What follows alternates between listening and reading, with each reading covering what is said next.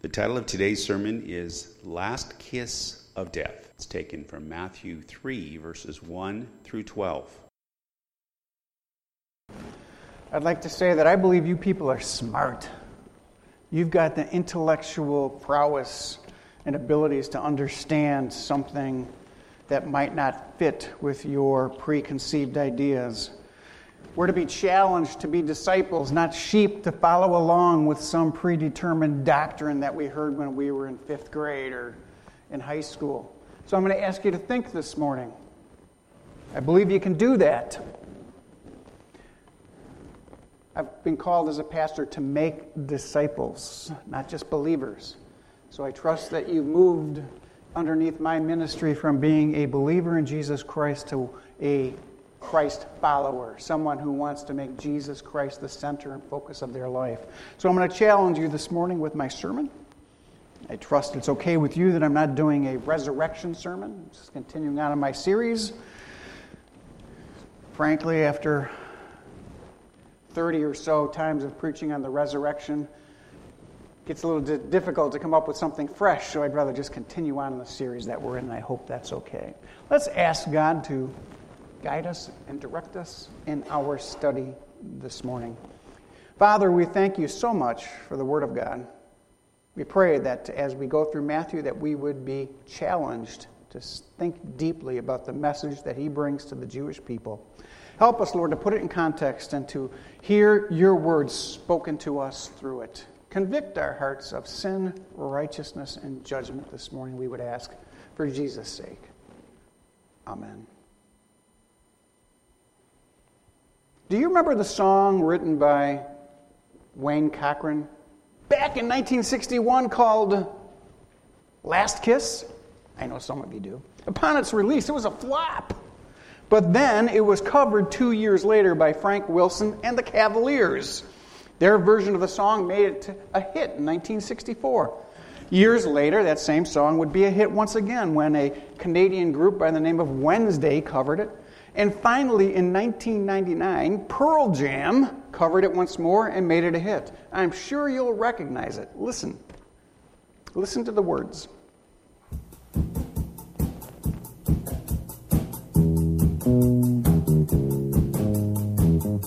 You know it? Well, where, oh, where can my baby be? The Lord took her away from me. She's gone to heaven, so I got to be good, so I can see my baby when I leave this world. We were out on a date in my daddy's car. We hadn't driven very far. There in the road, straight ahead, the car was stalled, the engine was dead. I couldn't stop, so I swerved to the right. I'll never forget the sound that night, the crying tires, the busting glass, the painful scream that I heard last. Well, where, oh, where can my baby be? The Lord took her away from me. She's gone to heaven, so I got to be good, so I can see my baby when I leave this world. Well, when I woke up, the rain was pouring down. There were people standing all around. Something warm running in my eyes. But I found my baby somehow that night. I raised her head and then she smiled and said, hold me, darling, for a little while. I held her close, I kissed her our last kiss. I found the love that I knew I would miss. But now she's gone, even though I hold her tight. I lost my love, my life that night. Well, where, oh, where can my baby be? The Lord took her away from me. She's gone to heaven, so I got to be good, so I can see my baby when I leave this world.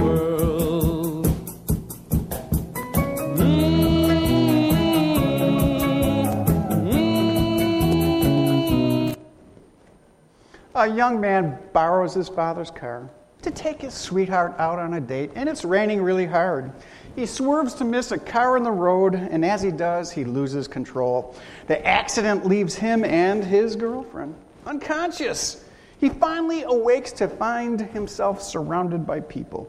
And as he searches for his sweetheart in the wreck, he finds her still unconscious. He cradles her in his arms, and as she awakens, she smiles and she says to him, "Hold me for a little while." He bends down and he gently kisses her one last kiss before she passes on to heaven. And as he grieves her sudden loss, he vows he will be good, so that he too might once again see her in heaven. This melodrama has been a constant theme of popular culture. It's been driven into your unconsciousness, embedded through music, film, and books. Over the years, it's effectively brainwashed the masses into believing that salvation is a works-oriented salvation. I must be good. To attain eternal life, albeit to make it into heaven, I must be good. It's found in such movies as Ghost, It's a Wonderful Life, and my personal favorite, All Dogs Go to Heaven. The premise is always the same. We must change our behavior to be good in order to earn entrance into heaven. The reverse of that is true as well. If one is terribly sinful, one can never hope to enter into heaven. I'm reminded of another song written by Eric Clapton. Following the death of his 4-year-old son after he fell out of a window from a 50-story apartment complex in New York, he sat down and in his emotions he wrote Tears in Heaven. Would you know my name if I saw you in heaven? Would it be the same if I saw you in heaven? I must be strong and carry on, because I know I don't belong in heaven. Would you hold my hand if I saw you in heaven? Would you help me stand if I saw you in heaven? I'll find my way through the day and night, because I know that I can't stay here in heaven. Time can bring you down. Time can bend your knees. Time can break your heart. Have you begging, please, begging, please. Beyond the door, there's peace, I'm sure, and I know that there will be no more tears in heaven. Would you know my name if you saw me in heaven? Would you be the same if I saw you in heaven? I must be strong and carry on, because I know I don't belong in heaven. It's very clear that Clapton knew from his lifestyle and his choices that there was no way he was going to make it to heaven because he was bad. You see how it's buried, embedded, implanted into the American consciousness and the world by music, by movies, by books. So then, how is heaven attained or lost? Is it based upon human works or not? You can begin the outline if you would, Cynthia. Oftentimes the preaching of John the Baptizer and his follower Jesus is used to validate this wrong-headed thinking. The idea is that the creature must somehow atone for his sins through repentance and turn from his evil ways and be good, or one can never be fit for heaven. Now, last week in our study of the book of Matthew, we left the first family as they made their way, you'll recall, from the land of Egypt back to the land of Israel. Now we fast forward. Jesus' toddler years are over, and he's about age 30. He's about to emerge from his home life in Nazareth to begin to minister to the lost sheep of Israel. If you have your Bibles, would you turn to Matthew chapter 3? We pick up with verse 1. If you don't have a Bible with you, you can find our text that we'll be looking at this morning, and I ask you to look at it with me on page 958 of the Pew Bible. Here we see that John was preaching to the multitudes out in the Judean desert. Matthew writes, Now, in those days, John the Baptist came preaching in the wilderness of Judea. The opening phrase, "there now in those days," is a bridge. It takes us from the first family's return to Nazareth to the beginning of Jesus' ministry as John introduces him, as we shall see. In this process, as I said, we skip 28 years of the life of Jesus, or thereabouts. But the first question we need to ask as we study this text is, who is John? Now, if you've read the Bible, you know from Luke's gospel that John was a cousin of Jesus. By this time, however, John had grown up and he'd become a famous preacher in Israel. John was born to Zacharias, a Levitical priest, and to Elizabeth, a cousin of Mary. John chose not to follow in his father's footsteps and enter into the priesthood. Instead, he became an itinerant preacher. John ministered during the intertestamental period. That is, the time between the writing of Malachi and the writing of Matthew. This is known as the 400 years of silence. It's called that because the Lord did not speak to Israel for that length of time. There were no prophets prophesying to Israel. The heavens were silent. But now that silence is broken as John, the last Old Testament prophet, takes center stage. John, like many of the other prophets before him, was a lone but powerful figure speaking for God. He even looked the part. As you know, his clothes and his food indicated loneliness and separation from the masses. In fact, many in Israel, upon seeing John and hearing him, thought of him as Elijah, the new Elijah. His pulpit wasn't a lectern in the synagogue or at the temple, but in the desert. His home was not the city of Jerusalem, but the wilderness. John did not go to the people came to John. And anyone who did and heard his message, they would have to make a long trek out into the hot desert, nothingness, to hear his voice. So what was his message? Well, to begin with, John delivered that message with a loud and a clear voice that offended many people. He would become known as John the Baptizer. Unfortunately, we brought that over into the Baptist, but it was really John the Baptizer because his message called upon the Jewish people to be baptized to identify with his message. If they agreed with him, they would be immersed into the waters of the Jordan. Now, this immersion into a body of water was an unknown practice amongst the Jews. They would ritually wash in mikvahs, or they would clean their hands, their necks, and their arms as Jews, but they would not be immersed. That washing, that immersion, was something that Gentile proselytes did. They self-immersed in the water and became part of the Jewish community. John calls upon the nation of Israel, in this text we look at, to have a change of mind about their life as a nation. Look with me in verse 2. He proclaims to the masses, "Repent, for the kingdom of heaven is at hand." Well, as the last prophet of God, John came in the spirit of Elijah, so says Malachi, and he shared the same message as Elijah. That is, before the Messiah can come, there must be one who comes announcing the great, dreadful day of the Lord. John proclaimed that message, much the same as Elijah did. Make way for the king. He's coming.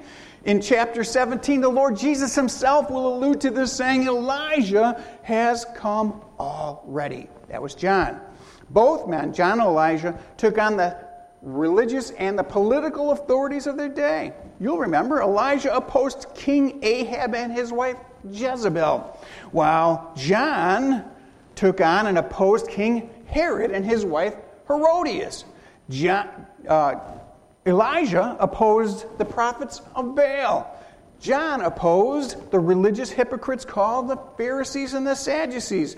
John's message fits nicely with the paradigm found in the law and the prophets. He said that the Jews must return to worshiping God, Yahweh, or the king cannot come. Jesus affirmed this same message early on in his ministry. He affirms John, saying that John was greater than all the other prophets. John had the unique privilege of being the one who announces the king and prepares him the way. In his message, we find the embodiment of the whole law and prophets. Now, some have seen John as a sort of a rival to Jesus, but that's just not true. They both came preaching the same exact thing. They both came ministering to the same people, the nation of Israel, the lost sheep of Israel. Both had the same message addressed to Israel. This is not addressed to the church. The church is not even in existence. It's a mystery at this point. This was a call for the nation of Israel as a people to experience a change of mind, a change of attitude about and towards God. This is aimed at corporate Israel and not individual Jews. This was a call for the nation to return to faith. Now, the word that's used in your English text universally is the English word repent. We're going to think about that very deeply for a moment. Oftentimes, this throws people off. What exactly was John asking and later Jesus? They usually misunderstand it. They usually misuse and abuse this word. Preachers love to focus on the term repent because by it they can suggest to their listeners that they need to feel really sorry for their past actions and their lifestyles and thus make some drastic change. More on that in a minute. But let me explain to you the etymology of the word repent. You can trace that word only back to the 16th century. It didn't exist before the 16th century. So why are we placing this word on a 2,000-year-old text? Interesting.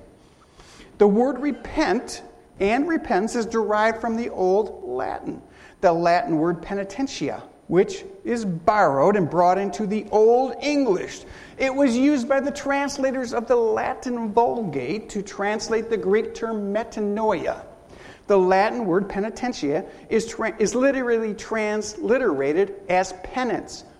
Repent. Repentance. Get it? Again, penance. Again, repentance. As you are aware, the Roman Catholic Church is big on penance, is it not?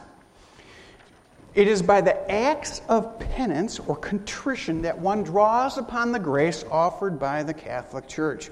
Grace is given by God through the church to the individual who performs acts of penance or repentance, if you will. So our modern English translations using the word repent is traced back to the church fathers of the Catholic Church, Hermas and Justin Martin. They're the ones that systematized Catholic theology, and then Augustine cemented it.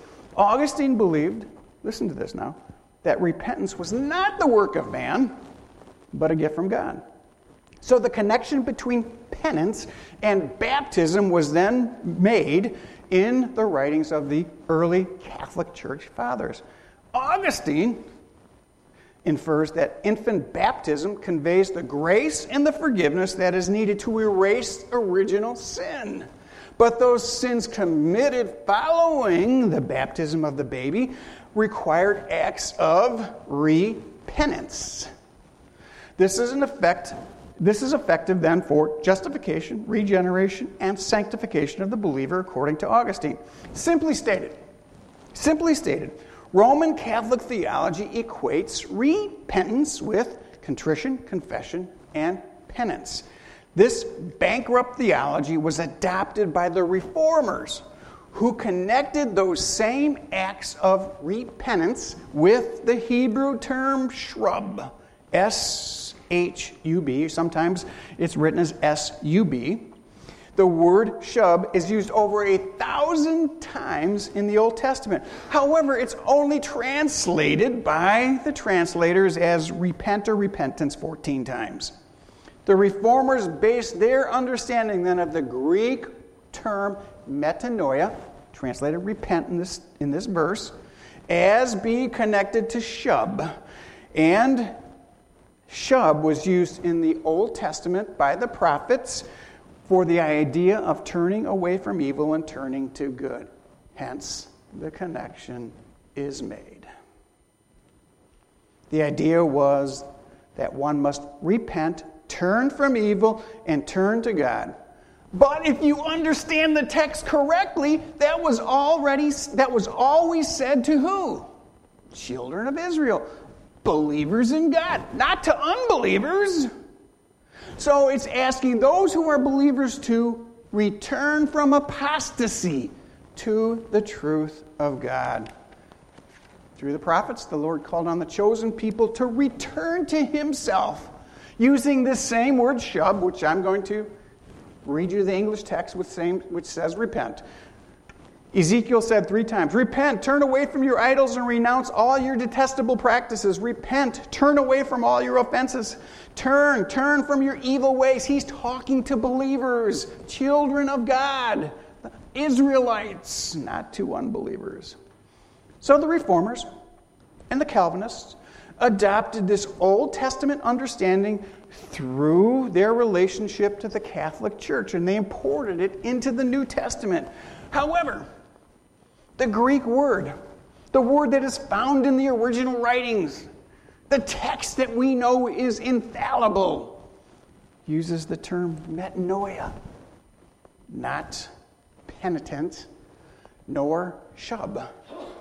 And it always means a change of mind about the context in which it is used. The context determines what its meaning is. For example, if I asked you to metanoia, change your mind about Ford cars, that would require you to think differently about buying a new car.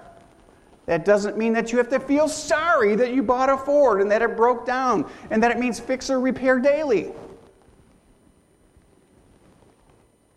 So then this idea of expressing sorrow, contrition, asking God for something to do in order to make you right with Him is imported, developed, and inserted into Christian doctrine from Roman Catholicism in the early Middle Ages. They used the Latin word penance, and they connected it to the Greek term metanoia. But is that what John was really saying? I suggest to you it is not. What was John's message? First of all, you have to understand who the audience was. The audience that John was speaking to was not the church. Again, the church hadn't developed yet. It was still a mystery yet to be revealed. John was speaking to the Jewish people. And yes, John denounced evil wherever he saw it. It mattered little to him if the evil was being done by a king appointed by the Romans or by the Jewish people themselves, but especially that by the Jewish leadership in religion. John rebuked them. He rebuked the ordinary man as well as the leaders and the rich men.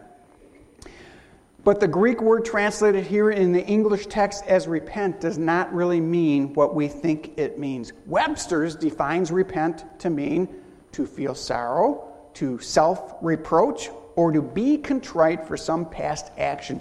The Greek word that John uses means to have a change of mind. It does not carry the idea of feeling sorry, having contrition, or turning from sin, as many say it does. The word metanoia is a compound word. Let's talk about the Greek word. It consists of 2 words brought together to make a new word. Meta is the first part. Nous is the second part. Metanoia. The first part, meta, means after or beyond. The second part, nous, means mind. So the idea, if you bring them together, is after mind or after thought. In classical Greek, The word has always indicated a change of mind about something or someone. What the context is that the change of mind is concerning will determine its meaning. An important question then for us to ask is about John's audience. Obviously, he was speaking to the nation of Israel. He was speaking to the Jews. He was speaking to all people, high and low stature. And what was he asking the people to do? He was asking them to afterthought, to rethink, to change their mind about something or someone. In this case, he was asking them to rethink their lifestyle as a nation, the way they lived for God. As you know, they had not been obeying the law of God. They had been ignoring the Lord. They had been doing as they pleased rather than what God pleased. And this was being modeled for them. It was being modeled for them by their religious leaders, the Pharisees and the Sadducees, who Jesus will later call hypocrites, whitewashed tombs. So John comes bearing this message, asking the individual Jew to have a change of mind so that the corporate Israel will return to God. This is not asking Jews to be saved the way that we understand it today in the church. These were already the people of God. They were the chosen people. They were special to God. They had all sorts of privileges that others did not. John was asking them to identify with his message that the nation should turn away from the sad state that it had been founded and return to living according to the standards of the covenants and the law of Moses. John was not asking for them to make a statement of personal salvation, but a collective national awakening of the sins that they were committing. The chosen people needed to have a change of mind about the way that Israel was conducting business. The promised Messiah could not come. The Messiah could not come unless they changed their mind. He could not come and establish on earth what was in heaven if the nation was not in harmony with the will of God. John was asking them as a people, the people of God, to have a change of thinking about their way of living. Now, most people think who misinterpret this do so because they have a different methodology of interpreting the Bible. The only way to interpret the Bible accurately is to understand it literally. The proper interpretive model is to understand all of the Old Testament, the law and the prophets and the writings, and the New Testament, including all of the prophecies, literally. If you do that, then you understand that Christ came offering to bring in his 1,000-year reign. The kingdom of God would ensue on earth at Jesus' first coming, if the people would receive him and return to the covenants and the Mosaic law. Now, I say this because there are those in Christendom who say that Jesus is reigning now in the hearts of believers, that this 1,000-year reign has ensued already. They say 1,000 years is a figurative number and that it can be a length of time larger than 1,000 or less than 1,000. But Christ is ruling in your hearts. But for Jesus to be king, he must have a kingdom. For Jesus to be king, he must have subjects in his kingdom. For Jesus to be king, he must have rules, guidelines of ethics for those in his kingdom. If he is to rule, he must have a place to rule at. Israel is that place. Jesus came to Israel offering himself to be the king of the people. He was introduced here at John's baptism, which was calling the people of God to receive the Messiah by turning back to the covenants and the law of Moses. Now, John was not baptizing these Jews in the way that we understand baptism today. I've said that before, but let me articulate about that. These Jews were not indwelled by the Holy Spirit when they were baptized by John. These Jews were not and gifted by the Holy Spirit when they were baptized by John. These Jews were not placed into the church when they were baptized by John. That's not what this baptism is. This baptism was an identification with John's message that the nation of Israel collectively needed to change and return to the Lord and obeying the covenants and the law. John's baptism was individuals, but they were representing collective Israel and God's desires for her. Now, John's ministry was very pointed. He would challenge the prevailing concepts of the Jewish people, as we saw in the video. For example, most Jews thought that they were right with God. They thought they were right with God because of their DNA. That is, they had a presumption that because they were Jews, part of the nation of Israel, part of those who received the Abrahamic covenant and the Mosaic covenant, they were good with God. The people thought they were special, and that as children of Abraham, that God would always accept them no matter what. Their entrance then into the Messianic kingdom was guaranteed. But John comes challenging that they had to have a change of mind about that. That's what he says to the Pharisees. Most Jews didn't realize how far they drifted away. They didn't really understand that they had rejected and turned away from God.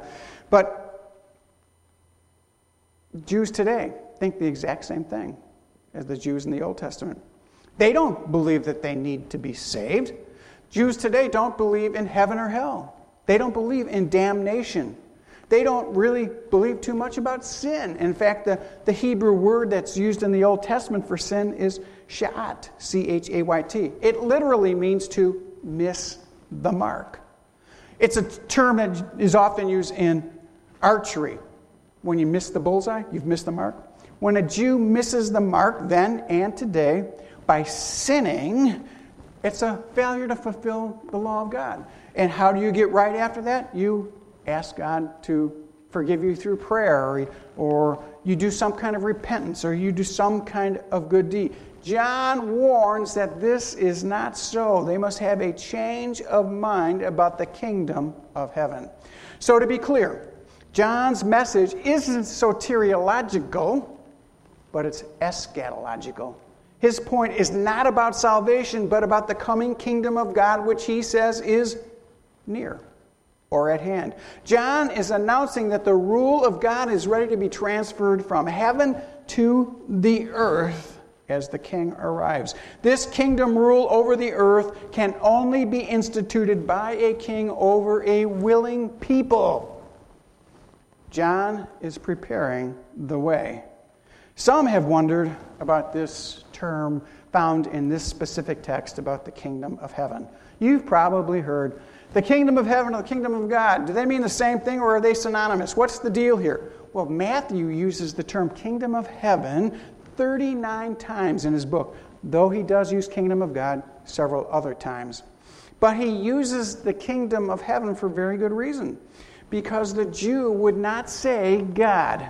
Even today, if you go on the internet and go to a Jewish site, they will not use the term God, because that is a reproach to God. It violates in their minds the Ten Commandments. So Matthew doesn't use that term God. He uses the term heaven as a substitute. So Jews today do the same thing. What is the difference between the kingdom of heaven and the kingdom of God? Nothing. They're synonymous. How do I know that? How can I prove that? Well, the Lord Jesus says so. That's pretty good proof, isn't it? In Matthew chapter 19 and verse 23, Jesus said to his disciples, listen very closely, "Truly I say to you, it's hard for a rich man to enter into the kingdom of heaven. I say to you, it is easier for a camel to go through the eye of a needle than it is for a rich man to enter the kingdom of God." He uses the same term synonymously in both, using heaven and God equally. So they're synonymous. Both term refers to the king's rule over the earth. And John says, have a change of mind because the kingdom of God is near. It's at hand. So any failure on the part of Israel to change their thinking will mean that the program of God is disrupted, interrupted. Now we see this as John was predicted by the prophet Isaiah in verse 3 of chapter 40 of Isaiah. It's also in verse 3 of our text. For this is the one referred to by Isaiah, Isaiah 40, verse 3, the prophet, when he said, John, the voice of one crying in the wilderness, make ready the way of the Lord, make his path straight.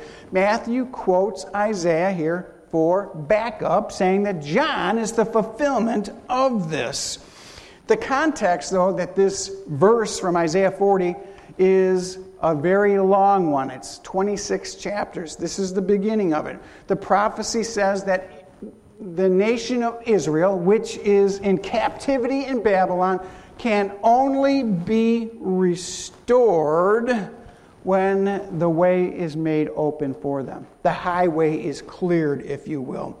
So Isaiah is calling for the workers to clear the way in the desert for the Babylonian exiles to return from captivity. Matthew now applies that same thinking, that same prophecy to John. John is clearing the way, clearing the highway, if you will, for the king to come. As you know, there were not many roads back in these days in the deserts. In fact, any road that was out there was really just ruts made by camels and wagons and whatever in the dirt. So a journey along that way was quite an adventure when you're talking thousands of miles, 1,500 miles. But the kings of every nation had roads that they maintained themselves, and they were called the King's Highway. Well, the king didn't use these roads all the time, but when he did, he would send out a messenger who would go along the King's Highway, and the local people living along that way would then clear the road and make sure that it was able to be used by the king. So the messenger would go out and announce, prepare the way for the king. He's coming. And the roads would be repaired, smoothed out, straightened, or leveled because he was the king. John, he is modeling this for us in his speech and action. He's making way. He's preparing the way for the king, the Lord to come. John is preaching this in the desert of Judea. He's remained separate from the religious system of his day. He doesn't go in and challenge the Pharisees and the Sadducees in Jerusalem. He's out in the desert. Have you ever wondered why? Verse 4, John himself wore a garment of camel's hair, a leather belt around his waist, and his food was locusts and honey. Hopefully, you'll recall that Matthew presented, as I said last week, Jesus as the new Moses. Do you remember that? And now he's presenting John as the new Elijah. John dresses like, John smells like, John eats like Elijah. He wears the camel hair and the leather belt and all that because he's speaking as Elijah would to his audience, the Jewish people. When they see John, they in essence see Elijah. Now on the map behind me, you can see that the people were asked to come out to the Judean desert. You going to work? Here we go. To the Rift Valley is what this is called. This is the lowest point on earth. You have mountains here and mountains here. The Jordan River runs from the Sea of Galilee down to the Dead Sea. John was right here around the city of Jericho on the Jordan River. The people from Judea came to John out in the middle of the desert in the Rift Valley right by the Jordan River to hear him speak. So in verse 5 we see that they came out from Jerusalem to him, all Judea and all the districts around the Jordan. So all of those up in the hill country and in the mountains had to walk down, hear John, and then if they agreed with his message, they would submit to baptism in the river Jordan. In doing so, the nation of Israel showed they were identifying with this concept of changing their mind about the way the nation was conducting business. They were being baptized by him in the Jordan, and they were confessing their sins. This is not ceremonial washing done by Jews. No one is cleaning their hands. You've seen that before with the funny little leather belts on their head and wrappings on their arms. This is not ceremonial cleansing for a violation of the law. John's baptism was to prepare them for the arrival of the king. The Greek word that's used in this text for baptism or baptize is a word that means to dip or to immerse. Bapto is the Greek word. It's carried over, transliterated directly into English. But when it was used back then, it spoke of taking a cloth and placing it into water that had dye into it. When they lifted it out, the cloth would be changed and it would be the same color as the dye it was dipped into. It identified with the color of dye it was immersed into. So when you are baptized in a religious sense, it speaks of the participant being dipped in to the message of the speaker and coming out identifying with that message. Gentiles self-immersed, that is, they identified with their new state as members of the Jewish community, the nation of Israel, and they did away with their former nationality as Gentiles. To summarize, John's message speaks to Israel about the spiritual crisis within it, and John states that they must prepare the way for the Lord to come by getting ready, by having a change of mind about their thinking about the law. We read that the people came out to the Jordan River to hear. Did you ever wonder about that? Why didn't they just do it at mikvahs? If you've ever been to Israel, like I have a number of times, you find mikvahs all over the place. That is a baptismal pool with water in it, where you could step down into it. Why didn't they go to the Sea of Galilee? Wouldn't that have been a much more picturesque, beautiful place? Why the Jordan River? Well, I believe it's because the Jordan is identified with a spiritual change for the nation of Israel. As you know, the Jordan River is the border between the wilderness in which the people of Israel wandered for 40 years and the Promised Land. When they crossed the Jordan River, they crossed into the land of promise that God said would be filled with abundance for them. So, entrance into the Promised Land marked an end to their wilderness wandering. In verse 7, we read that John saw many of the Pharisees and the Sadducees coming from baptism. Now, there's a textual problem there. It should say he saw many of the Pharisees and Sadducees coming to the baptism, not for baptism. And he said to them, "You brood of vipers, who warned you to flee from the wrath to come?" These are the religious leaders of Israel. They come out to hear John's message. They've heard all about him. He's raised red flags in their thinking. And as you know, there were 4 different main religious groups in Israel. But only 2 of them come out. And both of these 2 groups, the Pharisees and the Sadducees, like Republicans and Democrats, they didn't like one another. But here they make nice to one another because they're facing a common enemy. They unite against John because he is a threat to their power in Israel. As you know, the Pharisees were the most prominent of the religious groups in Israel. The Pharisees claimed to be the protectors of the Mosaic Law and the rabbinic traditions found in the Old Testament extra writings. They were also in link with the Sanhedrin, where the Sadducees were found as well. The Sadducees were the Greek rationalists of the day with religious overtones. They believed in facts and logic rather than religious books like the Book of Moses. And so they denied the issues of faith even though they were Jewish leaders. For example, they didn't believe in the resurrection of the body. They did not believe in an afterlife, and that's been carried over to today. The Sadducees had the political clout in Israel because they were granted it by Rome. They ruled in Israel. These 2 groups come together because they recognize John can be a threat to them. They will again come together to defeat, in their mind, the ministry of Jesus as well. Well, John sees them coming and he likens them to a bunch of snakes fleeing an oncoming brush fire. John recognizes that they are evil hypocrites filled with lies and deceit. All the while they pretended to be devoted to God. So he says to them, "Who warned you to flee from the wrath to come?" That kind of has an ironic meaning when you think about it, because the Sadducees didn't believe in any wrath to come.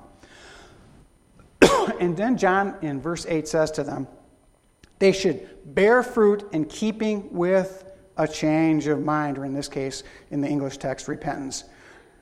These were the Jewish intelligentsia of the day. These men were the priests. These men were the lawyers. These men were the scholars. But in actuality, they were nothing more than blind guides to the people.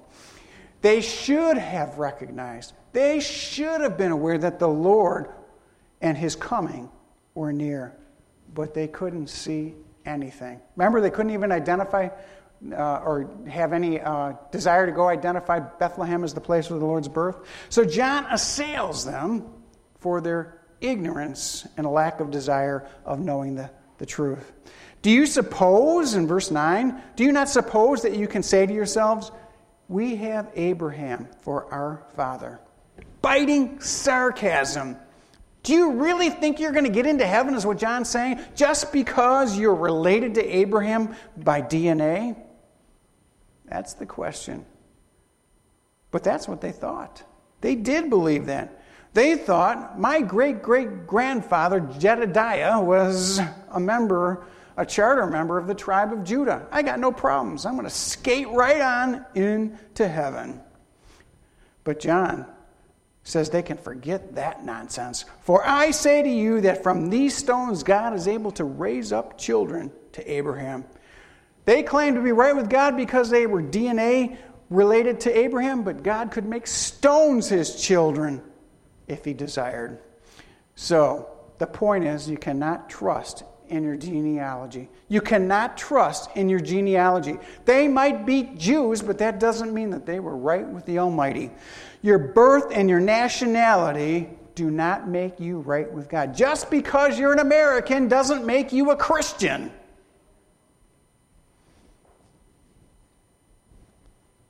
The nation had demonstrated their relationship clearly to God by not producing fruit. The Messiah, for him to come, he was looking for fruitfulness from Israel. But they failed. Therefore, they are in jeopardy, says the text, for judgment. Matthew warns them of this in verse 10. The axe is already laid at the root of the trees. Therefore, every tree that does not bear good fruit is cut down and thrown into the fire. Last week, Dave was out cutting up the limbs that fell from the tree in that big windstorm. And he would put his cutter, his electric, or what was it, gas cutter, next to that tree limb, and then he would cut down through it. He didn't whack at it. It was laid there next to it and then cut down through it. The axe is in that exact same position according to this text. It's laying at the root. Judgment was coming. As you know, the life of any tree flows from the root. In this case, the root was the leadership of Israel. As go the leaders, so goes the nation of Israel. If the leaders of Israel were hypocrites and didn't believe in God, then they needed to be cut down, gotten rid of. What does it mean to be cut down? What does it mean that these trees would be burned up? We must remember that this is a figure of speech, okay? However, the point from this figure is clear. Those who reject the message that the king is coming will face judgment. And as you know, fire in the Old Testament and the New Testament is a symbol of wrath and the judgment of God. So, the figure here is of a gardener removing the trees from his garden that are unfruitful and burning them, and then replacing those trees with new ones. The test of any tree, any fruit tree, is, does it produce good fruit? So John now moves on to explaining who he is and his role when he says this. As for me, I come baptizing you with water for a change of mind, repentance. But he who is coming after me is mightier than I, and I'm not even fit to remove his sandals. He will baptize you with the Holy Spirit and fire. As I said previously, Jesus said John was a great man, the greatest prophet of the Old Testament. His ministry was to announce the coming of the Lord, the coming of the King. He is like a slave. The worst job a slave had was taking the shoes off of the master after he walked through dirt and mud. John says he's not even fit to take care of that job of a slave. That's how great the one who is coming, the King who is coming, compared to himself. Now, John also says, I come baptizing you with water. I can get you wet, but I can't do what the one who is coming can. Baptize you with the Holy Spirit and of fire. Now, those who know their Old Testament, those who were listening to him, would have instantly thought of two passages in the Old Testament, Joel chapter 2 and Malachi chapter 3. Those texts say this: it will come about after this that the Lord will pour out my Spirit on all of mankind. Even on the male and female servants, I will pour out my Spirit in those days. But who can endure the day of his coming? And who can stand when he appears? For he is like a refiner's fire, like a fuller's soap. He will sit as a smelter and purify silver. He will purify the sons of Levi and refine them like gold and silver, so that they may present the Lord's offerings in righteousness. Then the offering of Judah and Jerusalem will be pleasing to the Lord in the days of old, as in former years. Then I will draw near to you for judgment. You see, in the Old Testament, no individual was filled with the Spirit. The Spirit would come upon people and enable them to do the work of God. But in the New Testament, God promises Israel here in Malachi and in Joel, and further in Ezekiel, that he will give his Spirit, my Spirit, to indwell the people of Israel.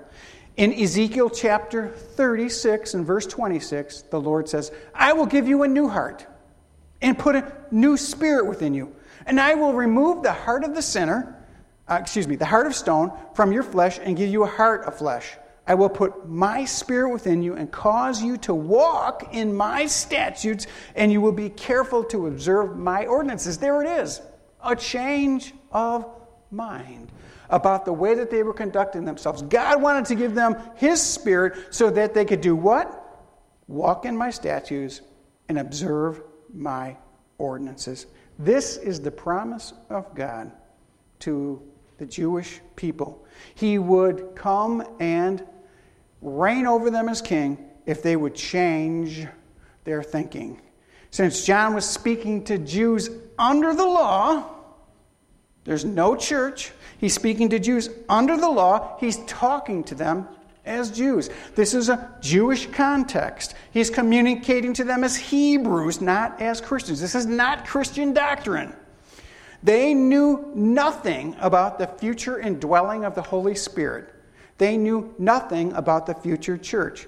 And in fact, John uses the Hebrew term here for spirit, raka, and it's similar to the Greek word pneuma. The Hebrew raka meant spirit, breath, and wind. To have the Spirit was to have the breath of God. The breath of God gives life. So this is the promise of life that is being offered. If the Spirit of God breathes into man, comes in and dwells him, it was the Spirit of life. That's the context that they were thinking. The Spirit of God also means wind in the Old Testament, raka. And it's used to describe a great windstorm, and it's also used to describe of wind filling the sails of ships to move them along. So the idea here is that the Spirit of God has the power to impart life. When the Spirit fills a man, He enables him to do the undoable. He enables him to face the unfaceable and to bear the unbearable. So then the baptism of the coming Messiah, the King, will have two purposes. The first purpose was fulfilled at Pentecost. That is, men were given the power by the Holy Spirit to live and witness for Christ. The second baptism of fire has not happened yet. That speaks of a future judgment at the end of the tribulation period. These two baptisms then are separate and distinct from one another. The baptism of the Holy Spirit occurred at the Messiah's first coming, at the end of it. The baptism of the fire occurs at the end of His second coming. And it's defined for us, that fire is defined for us in verse 12. Look with me there. That's where we will end this morning. Again, it's a figurative statement, okay? The Lord is described as carrying His winnowing fork in His hand. He's not going to eat dinner. Hold on. He will thoroughly clear His threshing floor, and He will gather His wheat into the barn, and He will burn up the chaff with unquenchable fire. This is an image, a figure that shows the Lord coming to the world in judgment. The world is pictured as a threshing floor. He's carrying a shovel or what might look like a pitchfork with fingers on it to lift up the fruit of the harvest that's been brought to the threshing floor. And the harvester would use this shovel or fork, if you will, to toss the stalk of grain into the air. The grain, which is heavier than the stalk, would fall back to the threshing floor, and the chaff, the remaining part of that which was brought in from the fields, would blow from the wind outside of the threshing floor. Now, the harvester would then collect the grain and place it in storage. The chaff would then be used to fuel the fires in the evening. The chaff is worthless. The only thing that it is good for is to be burned up and destroyed. This illustrates the judgment that is coming at the end of the reign of Christ, in which He will judge those who have rejected His message, in particular, in this case, the Jews. Okay. What does this mean to you and me? How can I apply this to my life today? First of all, John spoke the truth. It eventually resulted in his own death by decapitation. But he did it anyway. Secondly, John was warning others of the danger that they faced even though they didn't realize it. John did this by confronting the powers that be, whether they be secular or religious. He did this personally and directly. John also recognized the hypocrisy of the religious leaders of his day, and what they were doing was not a victimless crime. There were many people who would end up apart from God because of their actions. John was not politically correct.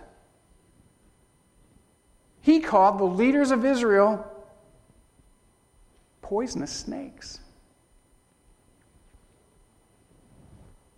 We must be willing to re-examine the way that we conduct ourselves in a world filled with people going to hell.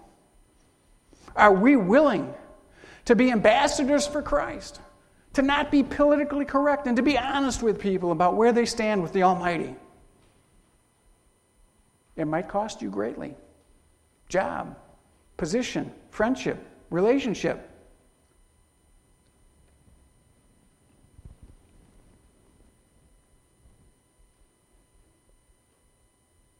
We must re-examine what we believe in light of the truth of Scripture. We must make ourselves ready for the coming of the Messiah. The King is coming according to the New Testament. We too should be ready. We should be looking We should be prepared. We should be preparing the way for the Lord to return. Are you? This text should cause us to have a change of mind about our own behavior. May we become more like John the Baptizer than Bill the do-nothings. Let us risk it all for the Savior, because he's coming soon to be king. Would you pray with me? Father, we thank you for this text. Help us, Lord, to understand it correctly. Help us, Father, to have harmony in our doctrine, harmony in our beliefs, harmony in our behavior. Help us, Lord, not to be afraid to take a stand, but to be truth tellers. We pray in Jesus' name. Amen.